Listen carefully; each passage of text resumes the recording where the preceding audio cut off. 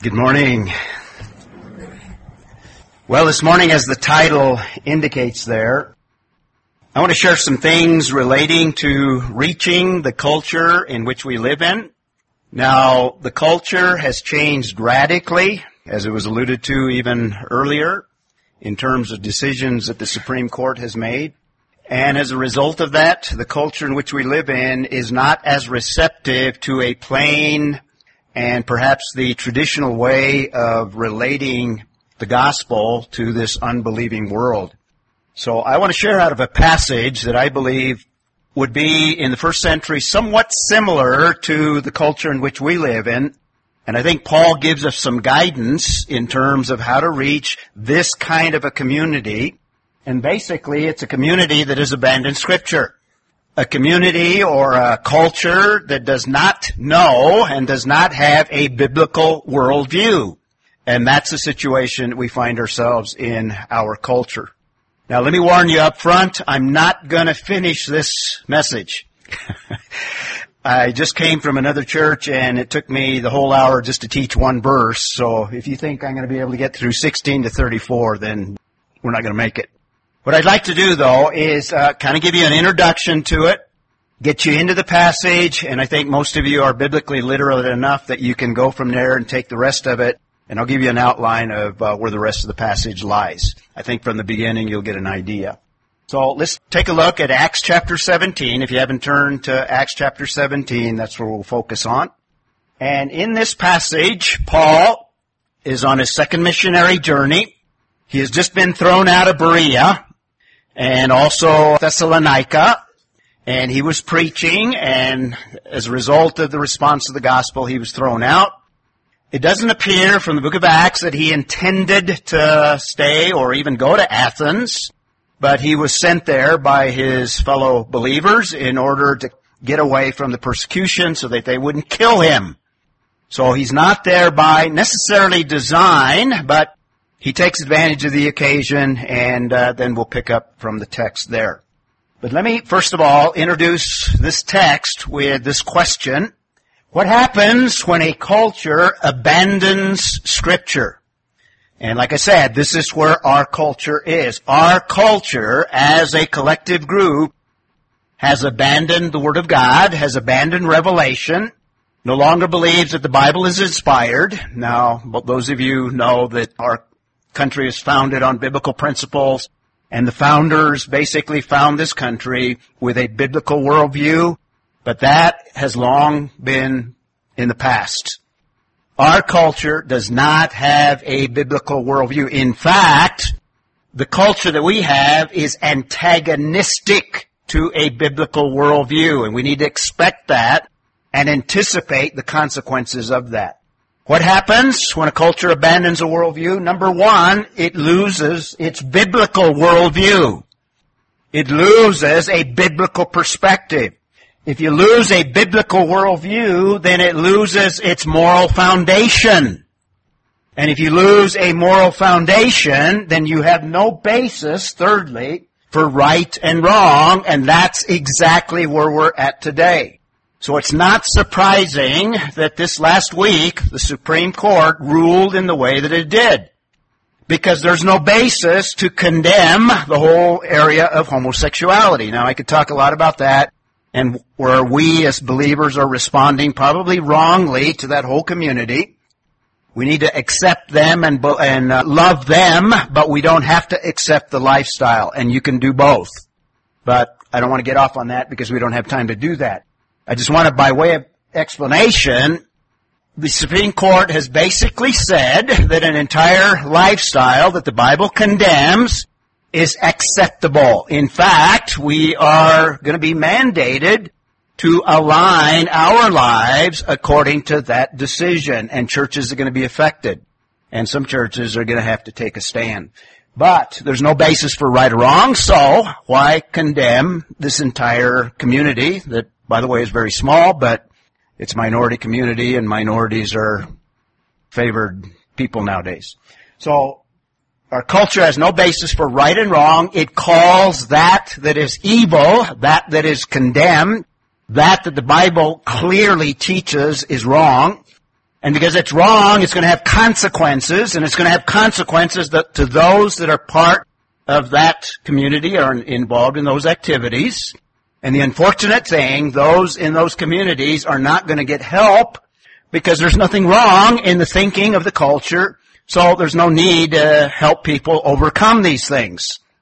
They have called wrong or evil good, and that's where we find ourselves. So fourthly, what happens when a culture abandons Scripture? The last thing, it invites God's judgment, and we may be on the verge of seeing some of that, particularly because of what happened this week. We need to be prepared for it.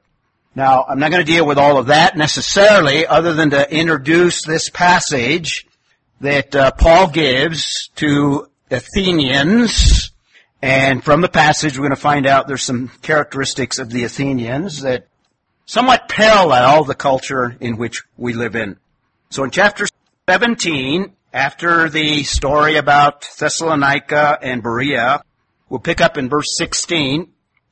Now, while Paul was waiting for them at Athens, and like I said, he probably did not intend to end there, but because of the circumstances, he finds himself at Athens, and his spirit was being provoked within him as he was beholding the city full of idols. So this was a culture, this was a secular culture. This was a culture that was idolatrous. This was a culture that science was the basis of their thinking, or humanism was the basis of thinking. See any parallels? This was a culture that had abandoned Scripture. It was humanistic thinking. It was rationalism. It was man's philosophy. And he's going to deal with philosophers. And philosophers in the first century would be considered the elite or the scientific community of that day. And science is a big thing in our culture. So this is where Paul finds himself, and he's stirred in his spirit as he looks around himself and sees all of these idols. So the first part of the passage, there's going to be some questions or inquiries from the intellectuals. That's going to run from verse 21, and then Paul, and we may get a little bit past that, and then I'll kind of summarize the end there. And first of all, we see in verses 16 and 17, Paul takes the initiative. And if you notice from the outline, I'm using I as a alliterative tool. So if it doesn't quite fit the passage, I kind of forced it in some places. You might excuse that. So we have the inquiries of the intellectuals, 17, 16 through 21. Paul takes the initiative as a result of being stirred inwardly.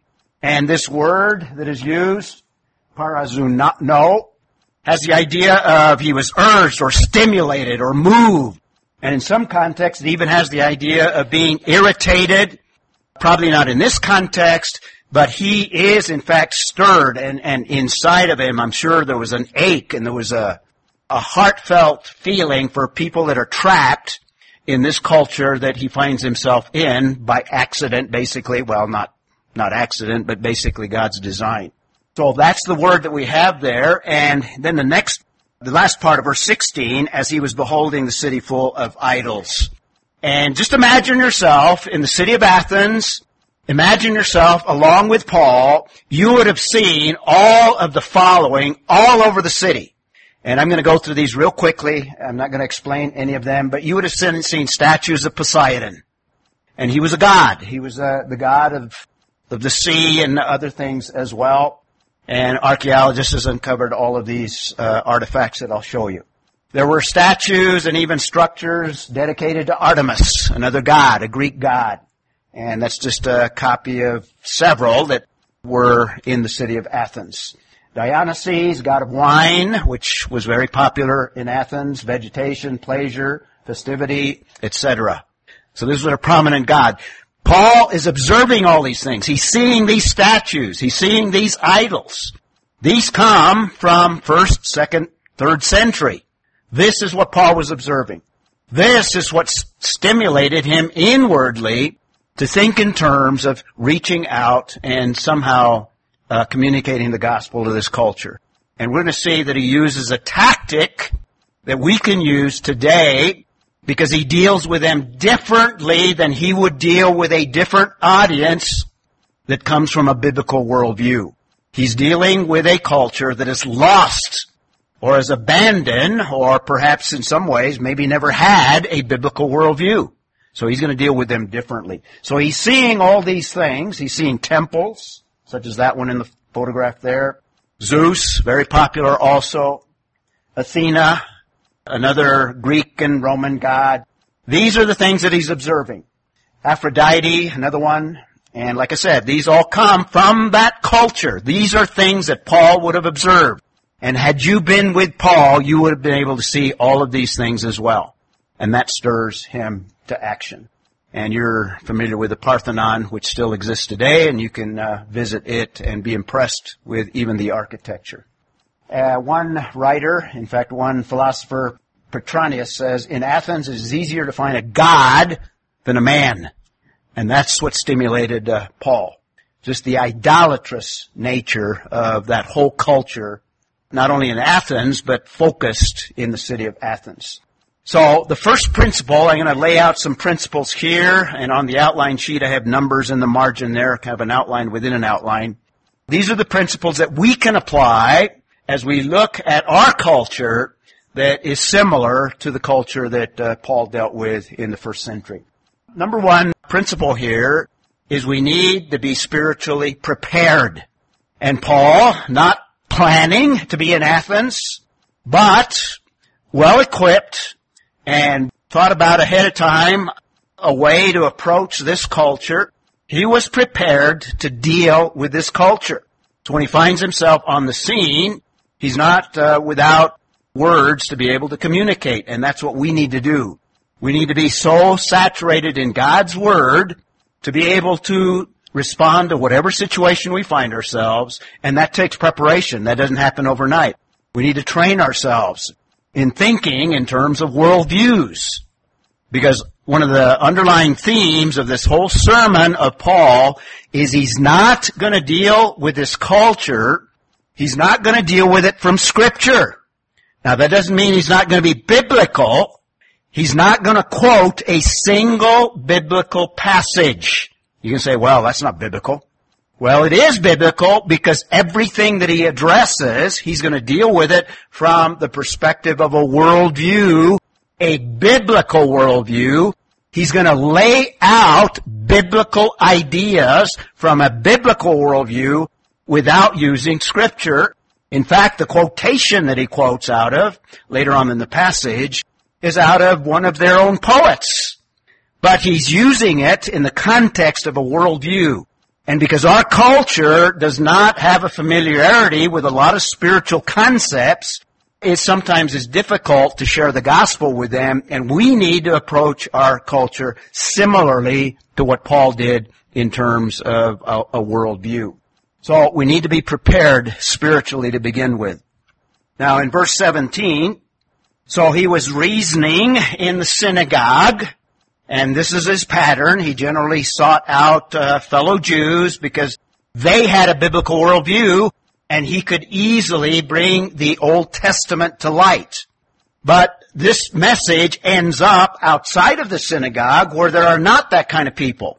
So the message that he presents here in Acts chapter 17 to this pagan culture, this culture outside of a biblical worldview, is different from the way that he addressed another group at Antioch in chapter 13. In chapter 13, he's in the synagogue addressing Jewish people that at least have a biblical worldview, familiar with Scripture. They're not believers necessarily because they're Jewish and they have that background, but they at least have a foundation in Scripture. This group does not in Athens. So what he does is he takes them back to the Old Testament and uses the Old Testament and eventually gets to the Lord Jesus Christ, laying that foundation. This is totally different because this group does not have a biblical worldview. So just to give you a feel for where everything is, he's going to address this group from this agora, which is outside the synagogue. There would have been a synagogue nearby. That's basically the business area. The agora is basically the marketplace in Greek, and the famous Acropolis where he saw all of these idols, to give you a perspective of first century Athens. So he's seeing all of these remains that archaeologists found, and he's Reasoning is actually the word that is used there. Give you the Greek word dialegomai, which has the idea of discussing. In other words, he's not preaching to them. He's interacting with them. He's talking. He's exchanging ideas. He's probing their thoughts. And he's discussing these ideas. And we have the substance of it, or the essence of it, contained in chapter 17. That same word is used elsewhere in chapters 17 and 18, if you want to look them up there as well.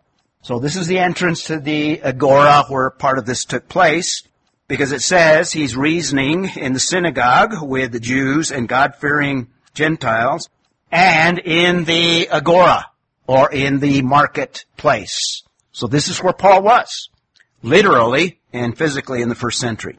And he's doing this continuously, it says every day. In other words, this is not a one-time thing, and with those who happened to be present. So he didn't call a meeting. Whoever was there, whoever gathered, he would discuss these things with them. Just another shot of the same area, just to give you kind of a feel, a visual picture. This is a real story that happened in real time. Another photograph of the archaeological remains of the agora, or what is contained in the passage in Acts chapter 17. Another perspective, same area. So Paul is spiritually prepared. Number one. Second principle. Paul takes the initiative. These people didn't come to him. He goes out to them.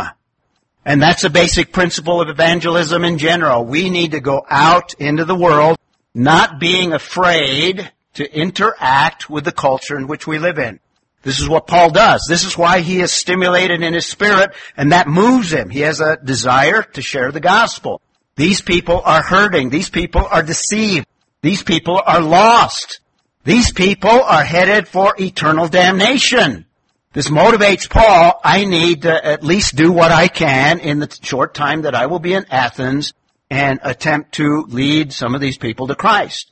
And he's not going to present the gospel immediately. In fact, once he even steps into the gospel at the end of the passage, then they interrupt him and stop him, and he's not even able to complete probably what he wanted to say.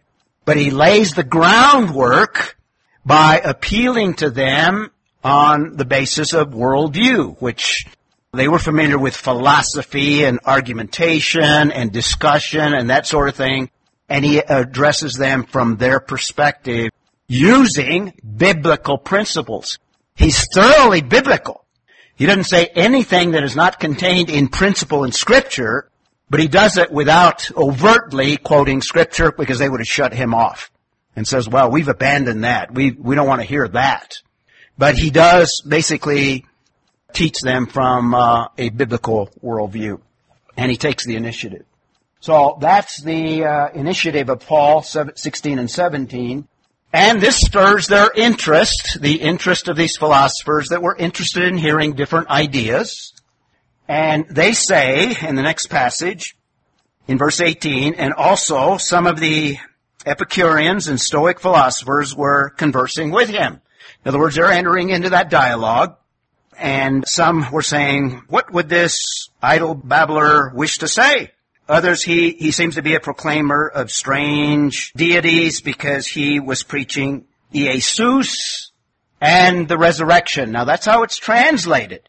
Now, in that culture, when they say Iesus, which is Jesus, and when they say the resurrection, they're using Iesus and Anastasis probably in a different way than perhaps a Jewish culture would say it. They're thinking in terms of, is this another god, this Iesus? Another one, much like these others that we're very familiar with. Anastasis, is this another philosophical idea? Is this another, perhaps, god as well? They're not referring to the resurrection necessarily of Jesus Christ. This is their thinking. They're not necessarily referring to Jesus of Nazareth. But they have this idea from the culture, and they're responding, and Paul's going to respond to that. So that's the words and the terminology that he uses.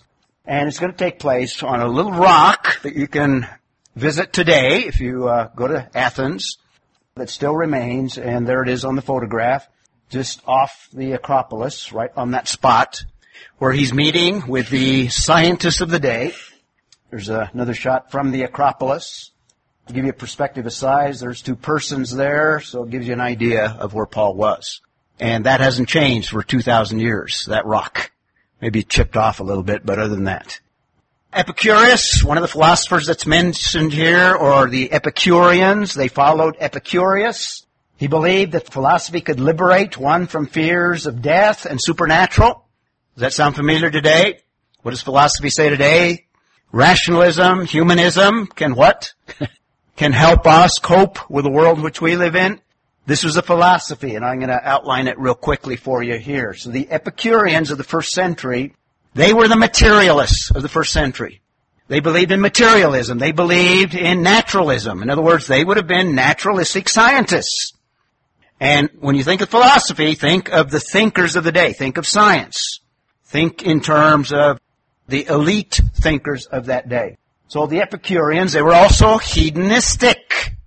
In other words, live life to the fullest, enjoy things, enjoy life, even to excess. So they were hedonists. The Stoics, they were self-sufficient, independent. Anyone familiar with that today? Is that kind of the culture? Just, I want to do my own thing. Leave me alone. I'm independent. I'm self-sufficient. They were also believed in pantheism as well as polytheism, but particularly the Stoics were pantheistic. Do we have a problem with pantheism today in our culture? We have a problem with all of those. In fact, all of those are prevalent in our culture. I'll show you this slide again, showing the 21st century in a moment. So what Paul is doing here, after he takes the initiative and he's going to respond to the interest of these philosophers. In fact, let me read further into the text. So in verse 19, and they took him and brought him to the Areopagus, saying, may we know what this new teaching is which you are proclaiming? So they're curious about this new philosophy, Iesus and Anastasis, for you are bringing some strange things to our ears, things they'd never heard before. We want to know, therefore, what these things mean.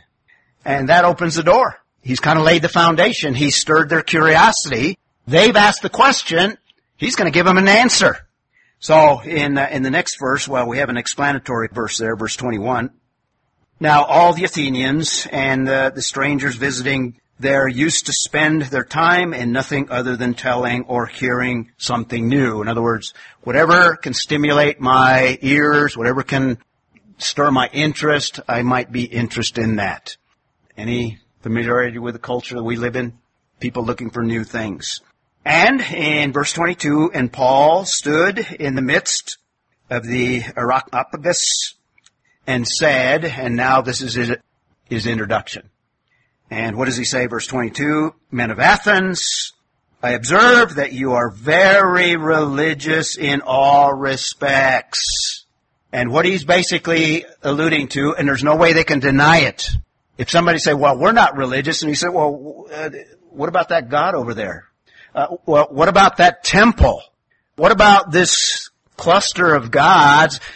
The impression I have, you all are very religious people. You believe in all of these gods. You have these multiple gods. And not only that, but what else does Paul say in verse 22? You're religious in all respects. And in verse 23, for a while I was passing through, examining the objects of your worship. I also found an altar with this inscription, to an unknown God. You even worship things that you don't even know about. You even have a God without a name, without an identification. And what he's doing is he's laying a foundation of what they believe, because that is their perspective. That is their worldview. And later in the passage, he's going to dismantle that worldview and present a biblical worldview. And once he's thoroughly done that, then he moves into the gospel. And that's a skill that I think you and I need to be prepared to do as well, to be able to deal with a culture that believes in science. You probably need to do a little creation science. We're going to find out later on. This is where Paul starts. He starts with creation science. And we have a condensation of what he says, and probably what he did is he probably expand this, and what the writer gives us, Luke, is just a summary of what he presented in real life there. So he gets the interest of the philosophers, and now we're going to have the illumination of Paul, and we have this sermon to the Athenians. And he's going to deal with ideology or worldview. That's going to be the essence of what he's going to do. That's, first of all, verses 22 and 23. And he's going to attack their worldview. And let's talk a little bit about worldviews, just so you know what I'm talking about when we mention worldviews. A worldview is something that, the way that you view reality, the way that you view the world. Everybody has a worldview. Most people don't know it. Most people are unaware of the worldview that they have. But you and everyone else actually responds to the world in which we live in from that worldview, and that includes unbelievers and believers. That's why it's important to develop a biblical worldview so we respond to things the way that God would have us respond. So we can respond to things from a biblical perspective. That's why we need to develop a biblical worldview, because that is a reflection of reality. But first of all, everyone has a worldview. Everyone has a perspective as to how they respond to things around them. So how you view the world around you and how you live life as a result, that's your worldview. Okay? The Athenians had a worldview that was secular, polytheistic, and had some other elements that we'll look at in a moment. So your worldview determines how you live, and that's the case today. The worldview of the Supreme Court has been exposed. They do not have a moral base, including some of the so-called conservatives. They have lost that moral base, and they are ruling in accordance with their worldview. And what we saw on display is basically that worldview, which calls evil good and good evil. So your worldview will determine how you live. And here's just a summary of the main elements of a worldview in contrast. I'll give you the contrast in a moment. But first of all, every worldview, and this is where you want to start, this is where Paul starts. A worldview begins with a perspective on who God is. And what you can do is just start asking questions. Ask people, what do they conceive of when it comes to the idea of God? And some will say, well, I don't believe that there's a God. That's an atheistic worldview, but that is a worldview. That is a perspective. Some would say, well, I think there's a God, but you can't know him. Well, that's agnosticism. Or they might respond, well, I believe God, but he's so far away that I don't know that he communicates. The whole spectrum. And what you want to do is try to analyze. This is one of the things that Paul is going to do. He's going to analyze their worldview, and he's going to dismantle it when he begins dealing with the biblical worldview. So that's the beginning of a worldview, is a person's perspective on who God is. And Paul's going to start there. A second element is, what is ultimate reality? When it comes to a worldview, what is ultimate reality? And let me just expand that a little bit in terms of, when you speak of reality, what is the universe like? The materialist worldview believes that the universe is all that there is, that there's only one level of existence. That's ultimate reality to the materialist and most people in our culture. The biblical worldview is there's two levels of existence. There's an entire spiritual realm that is unseen, that cannot be perceived apart from God revealing it. It's the realm from which God exists and from which God deals with, and the realm from which we will spend eternity. That's ultimate reality. So, worldviews deal with theology, their view of God, deals with metaphysics, people's view of the universe in general. What is the universe like? It also deals with knowledge. That's epistemology, the whole science of the nature of knowledge. Can you know things, etc. Well, the unbelieving, in this context, the unbelieving worldview had a polytheistic worldview. And probably you could add atheistic, which is pretty common in our culture as well. And they only believed in a material realm in terms of ultimate reality, and reason was the bottom line. These are philosophers. These are scientists. Reason. Human reason. Fourthly, another element is ethics. How do you live? What is right? What is wrong? Relativism. Sound familiar?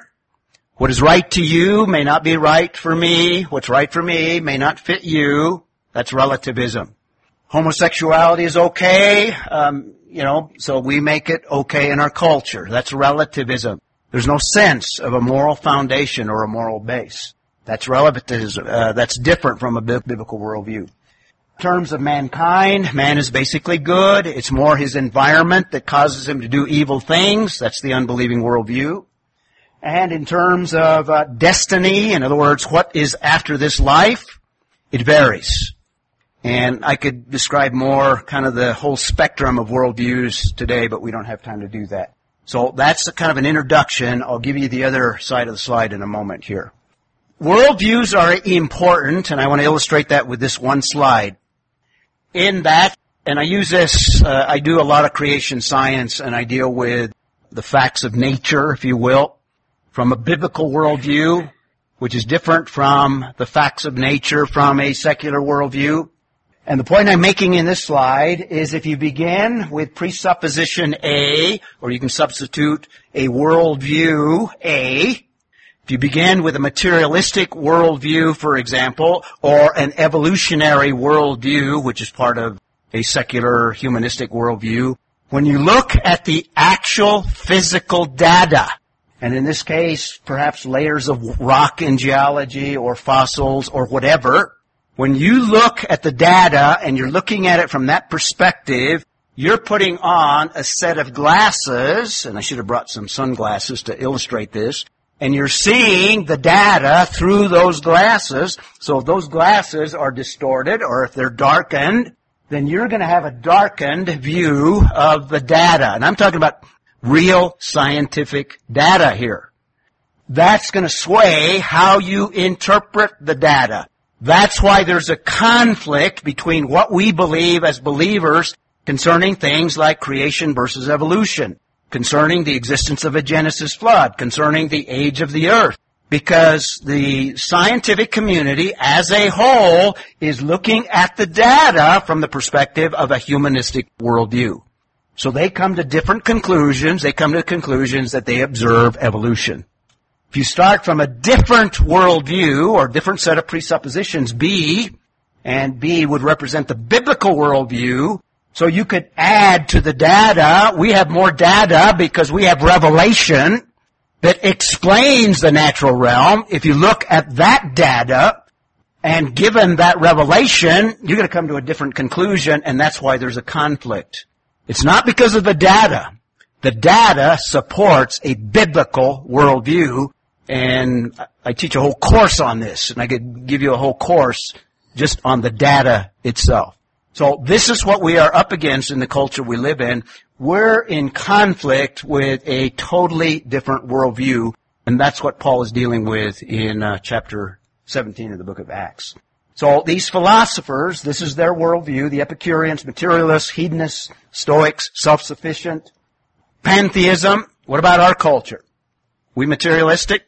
In terms of philosophy, I'm not talking about just buying a lot of stuff, but I'm talking about in terms of ultimate reality. Very much so. We are a naturalistic, human naturalism, materialism.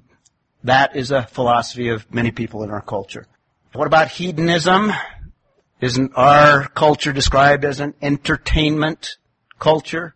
Most people orient their whole lives around what's showing at night or movies or whatever, entertainment, sports, etc. And I like athletics, so I'm not down on on these things in a right perspective, but an overemphasis is not good. What about Stoicism? Well, we have humanism today. That's man at the center. And in the 21st century, we have to deal with New Age and others that have a pantheistic idea or pantheistic worldview. That's the culture we live in, so it's very similar to what Paul is addressing, and I just put this here.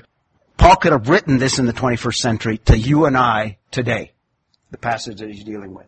So what he's pointed out in the passage that we just read earlier, what he's doing is he's showing the faulty understanding of their meaning of existence. What is reality all about? What is ultimate reality? They not only have a polytheistic idea concerning God, but they also have a mixed bag when it comes to ultimate reality.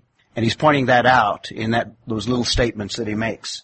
When he talks about you even have an idea of an unknown God, well, secondly, he calls to their own attention their limitation that they advertise. Here's a plaque that he saw, or an inscription that he saw, that they cannot deny. It's right there. He saw it. He could point it to them. And what he's basically saying, your worldview is deficient when it comes to epistemology. And you admit it in your inscription. You see what he's doing? He's dismantling their worldview when he addresses that unknown God. You even acknowledge that man's knowledge has limitations. And what he's dealing with here is when you deal with revelation, we have absolute truth. We have revelation from the source of all truth, in fact, the person that is truth. And that truth is absolute and unlimited. Their knowledge is limited. He's also showing the weakness of the human intellect when he calls them ignorant. You're ignorant of these gods. So you have a weakness of human intellect. He's dismantling their worldview right in front of their eyes. And we need to develop that skill as well. So he takes the initiative. And what he's done is he's analyzed their worldview, probably not on the spot. He probably was well prepared, principle number one. But what he does is he analyzes their worldview, and when you deal with individuals, what you want to do is probe and ask them questions, find out where they are, and begin to ask questions along the line of what they believe concerning God, and that's going to reveal a lot.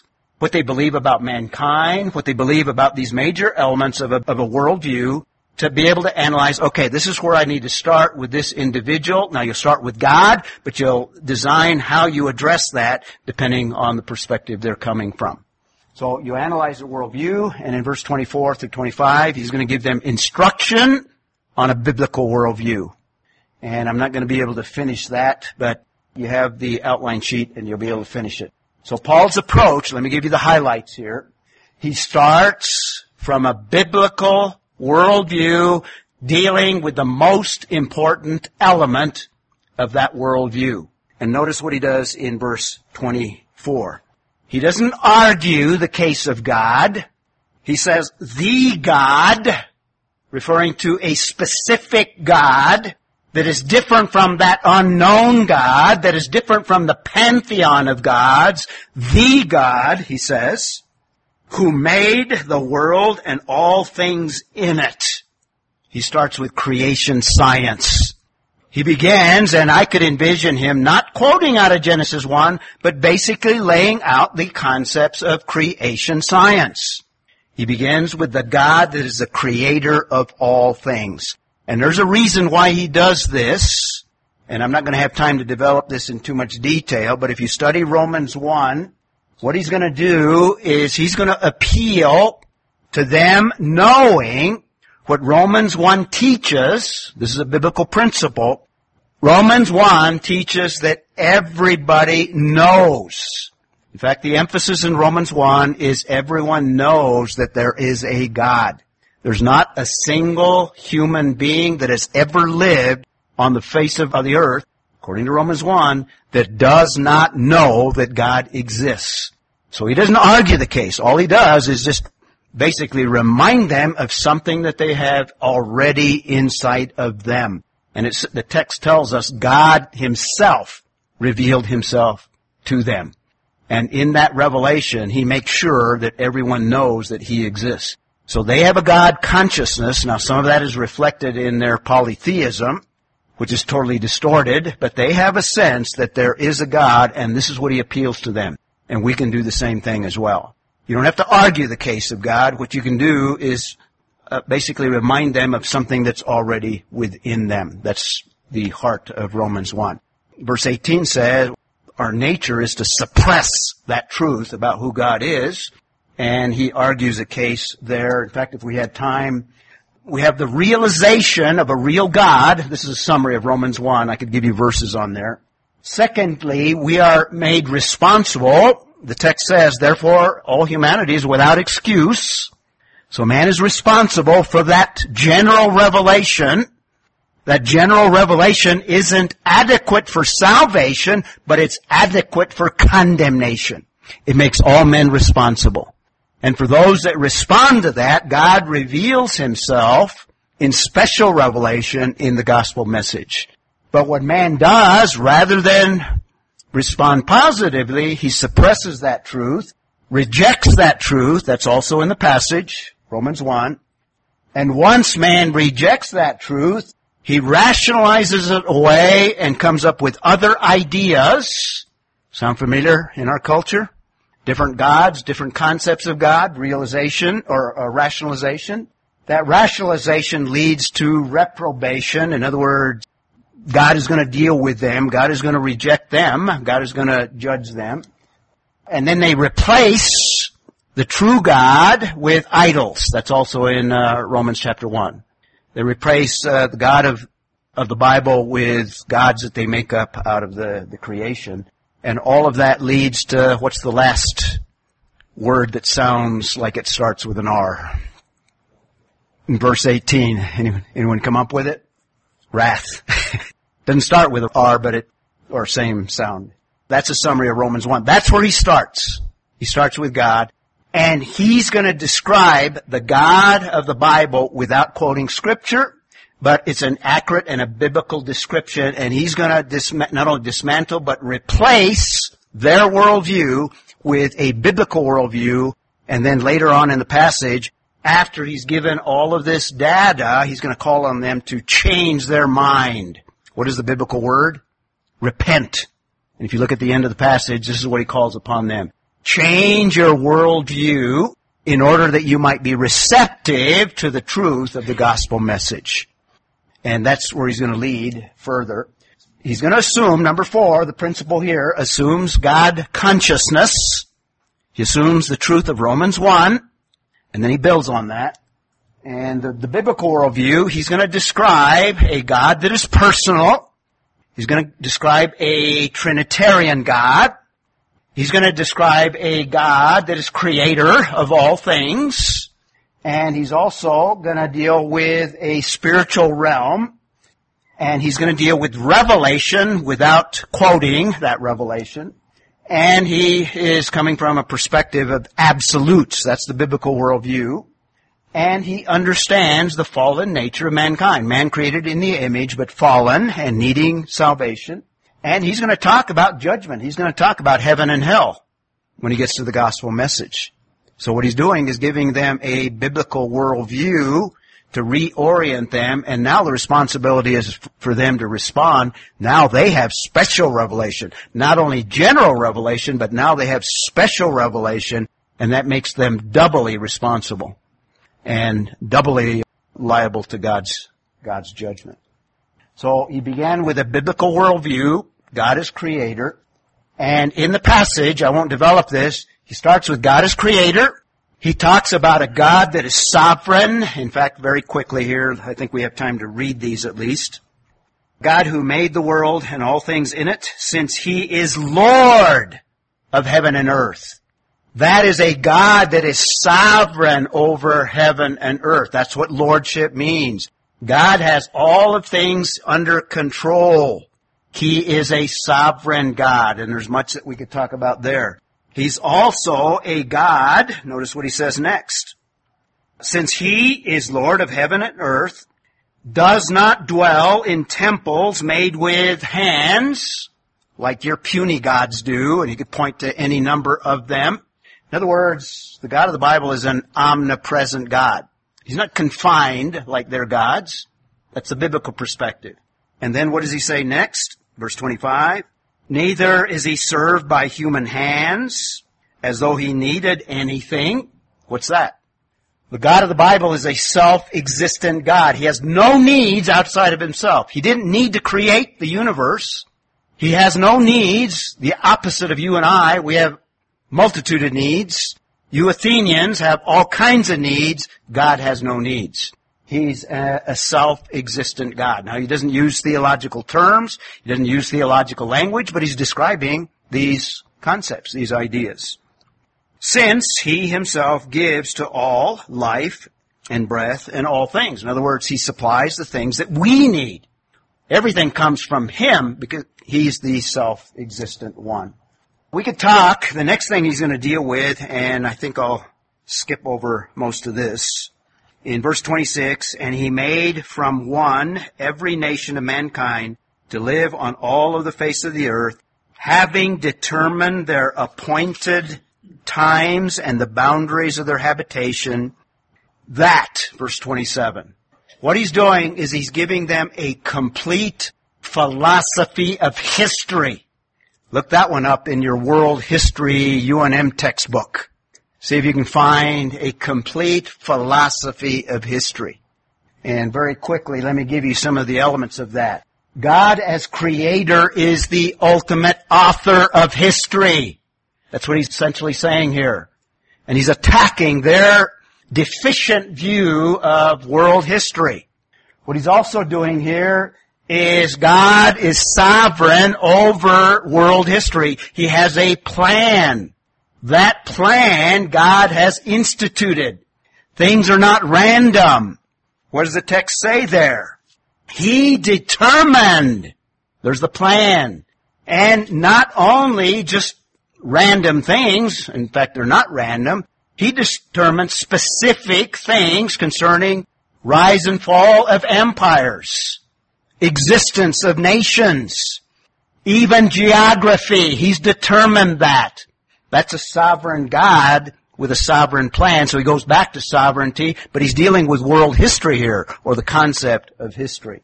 It's a linear concept.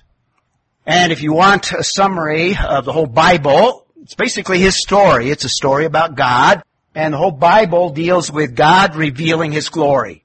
That's the heart of all of the Bible. And on one slide, this is all of the Bible. First of all, God deals with mankind through Israel. That's all of the Old Testament. What does Israel anticipate and look forward to? Messiah. So all of the Old Testament is simply, you could summarize the Old Testament as the anticipation of Messiah, the coming of Messiah, the one that'll solve the problem of sin, the major problem of mankind. What does the New Testament deal with? Well, first of all, Israel rejected their Messiah, and Jesus made some prophecies, and He founded His church. The New Testament deals with the church and how the church should function. And how does world history end? God brings all that together in His kingdom. On earth, the millennial kingdom is part of world history that takes place on planet Earth. That's a summary of the whole Bible. This philosophy of history, it's not cyclic, it is linear. It's a linear concept. God has a beginning, God has an end. There's an eternity past, there's an eternity future. In between is world history. God has a plan where He's executing that plan, and He's going to bring it about, and He's going to bring it to an end. This is what He's telling the philosophers. He's given them a philosophy of history here. And it involves time and geography. That's in the text. It also has a divine purpose, and I wish I had time to develop that, but in verse 27, history has a purpose. You can't find a purpose for world history in your UNM world history text. In fact, events are somewhat random, and who knows what the future is? Man does not know, so history cannot know. History cannot have a divine purpose. Real history, God's history, biblical history, there's a divine purpose, and He gives that. And the purpose is that man may come into a relationship with God. So He has orchestrated events such that everyone has an opportunity to respond to the Creator God that He describes. So this is what Paul is doing. History is a record of God dealing with His creation, and there's a purpose of history that man may seek Him. And let's add to the deficiency. They have an inadequate view of history, so he's dismantling their view of history. And fifthly, he's showing the inconsistency of their humanistic worldview. And what he does is he ends up refuting that worldview. I actually was able to get further than what I anticipated. Abbreviated a few spots, but praise the Lord, I think you got the idea. He presents the gospel at the end, and then he's rejected, so there's a response of the Athenians at the end there. Let's bow in a word of prayer. Father, we praise You for Your word. It's Your revelation. We praise You that we believe that You have inspired it, And we believe that it is inerrant and is reliable and we can trust in it. Equip us, enable us, Lord, that we may be able to deal with this world that we live in that has abandoned you, has abandoned your word, and as a result has adopted a worldview that is in conflict with the biblical worldview that you presented to us in your word. So equip us, enable us, make us sensitive, stir within us like you stirred within Paul, to have a compassion, to have a sense of mission, a sense that we can reach this world in which we live in. And we just commit ourselves to you, desiring that you would use us in these perilous times, in the midst of evil, and even looking forward to what you may have in store for our country as a result of what we have determined as a culture. So we just praise you that you have a plan, and it's part of that bigger plan. We pray these things in Jesus' name. Amen.